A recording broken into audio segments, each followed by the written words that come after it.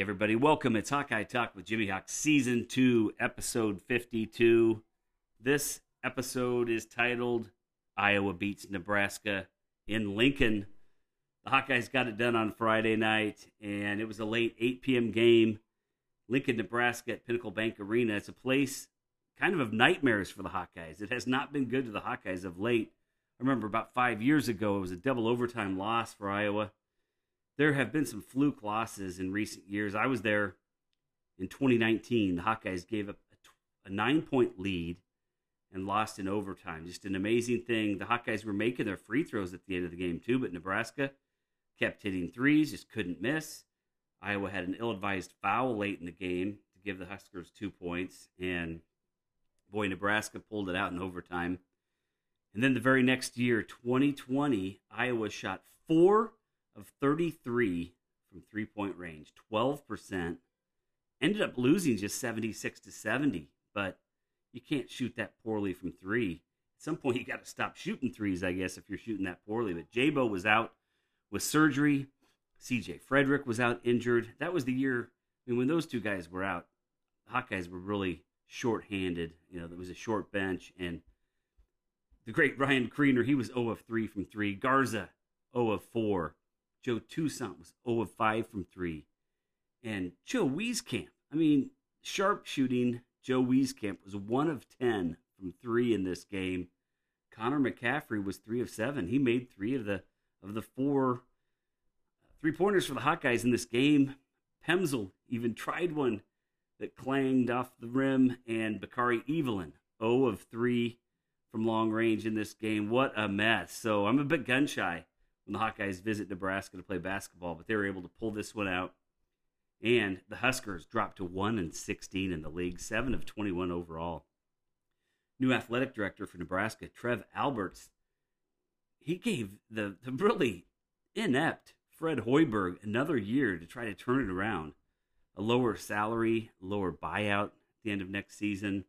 Same thing he did with Scott Frost. So Nebraska has 2 coaches in major revenue sports, just really with a lame duck year before Alberts fires them. And then he'll be able to bring his own guys in for these coaching positions. But that would be so rough to be a Nebraska fan, knowing that your teams are going to stink again for another year. And then after that, it's new coaches who are going to have to try to rebuild those programs. Well, the Hawkeyes weren't without some ugly moments on Friday night. They had 2 turnovers in the first minute of the game. Patrick McCaffrey lost the ball both times.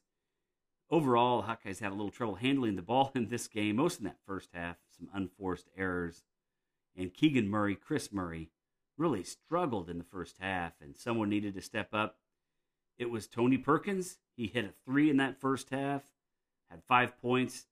He was really magnificent this whole game. Connor McCaffrey hit 3 threes in the first half. Patrick hit a couple also, and what an end to that first half. Nice assist from Jordan Bohannon to Philip Rebraca. He made a nice move to the basket, laid it in just before the buzzer. Well, Nebraska was hot in that first half. They shot 52% from the field. They were 4 of 9 from 3, 44%. Iowa just 43% from the field. But with the McCaffrey brothers hitting threes, plus 1 from Tony Perkins, the Hawkeyes were 6 of 13 from 3, 46%. Hawkeyes out-rebounded Nebraska 17-14, 5 offensive rebounds to 2 for Nebraska. Remember how important rebounding has been for this team this year. 7 turnovers for the Hawkeyes at halftime, uncharacteristic for them. They're averaging 8 per game in the Big Ten, just under 9 for the season, so that was a concern at the break. Keegan Murray, I mentioned he struggled. He was 1 of 6 from the field, 0 of 2 from 3, 6 rebounds, 1 assist. Patty Mack had 8 points with the 2 threes. Rebraca, 6. Perkins, 5. Jabo just 1 2-point jumper at half. And then Ulis had 2, and Connor McCaffrey, as I mentioned, 3 of 3 from deep, had 9 points. He's now shooting 35.7% from 3 on the season.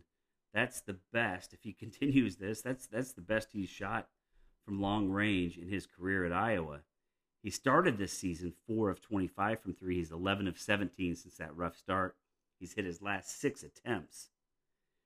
He's playing the fewest minutes of his career, just just over 15 minutes per game. And last year, he shot 28% from three. He really struggled. 34% as a sophomore and just 21% as a freshman. Great to see Connor giving the Hawkeyes another scoring option. If this continues, what a weapon he could be as the Hawkeyes close out the season and get ready for postseason play. The second half was Tony Perkins' time to shine. He scored 9 points in the first 8 minutes of the second half, including 7 in a row, and led the Hawkeyes to a 58-51 lead. The Murray brothers got going in that second half, and the Hawkeyes had an 11-0 run.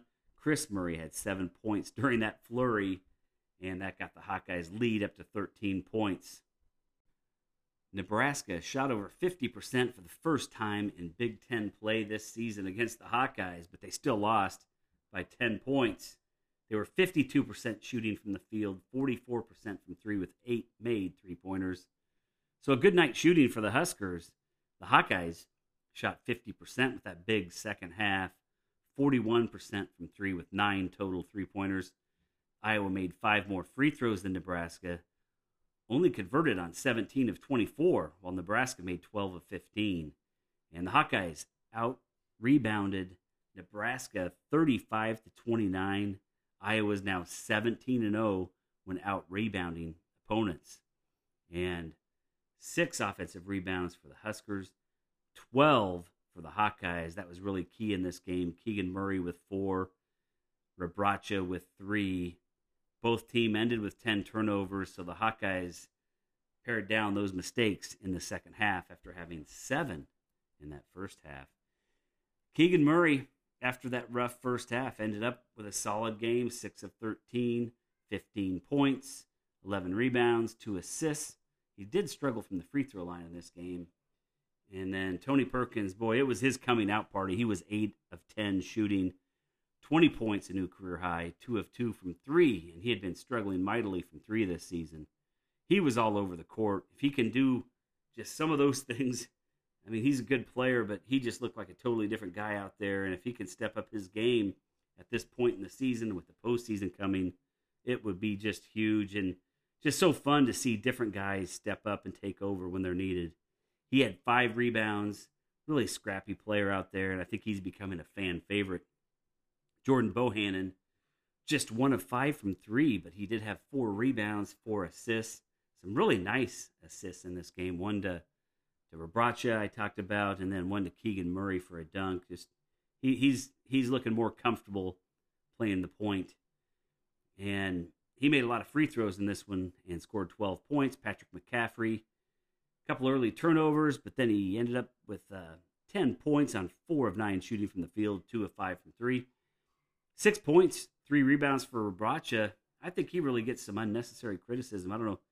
Fans seem to, I don't know what's going on there, but he only averages 21 minutes a game. He averages 6 points, 6 rebounds. If he played closer to 32 minutes a game, he'd probably be, close to double figures in both of those categories. He's shooting almost 55% from the field. He can finish around the basket. I thought he was going to be a little bit more athletic than he is, but he scraps in there. And, I think with Keegan Murray going away, we're going to need him to play a lot of minutes next year.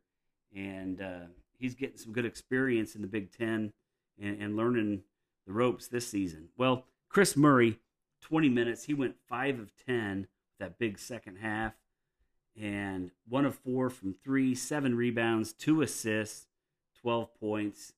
Sanford, Euless, and Tucson played between 4 and 7 minutes in this game, mostly because Tony Perkins was playing so well, and he played 27 minutes. As well as Connor McCaffrey, he was 3 of 3 from 3 at 11 points.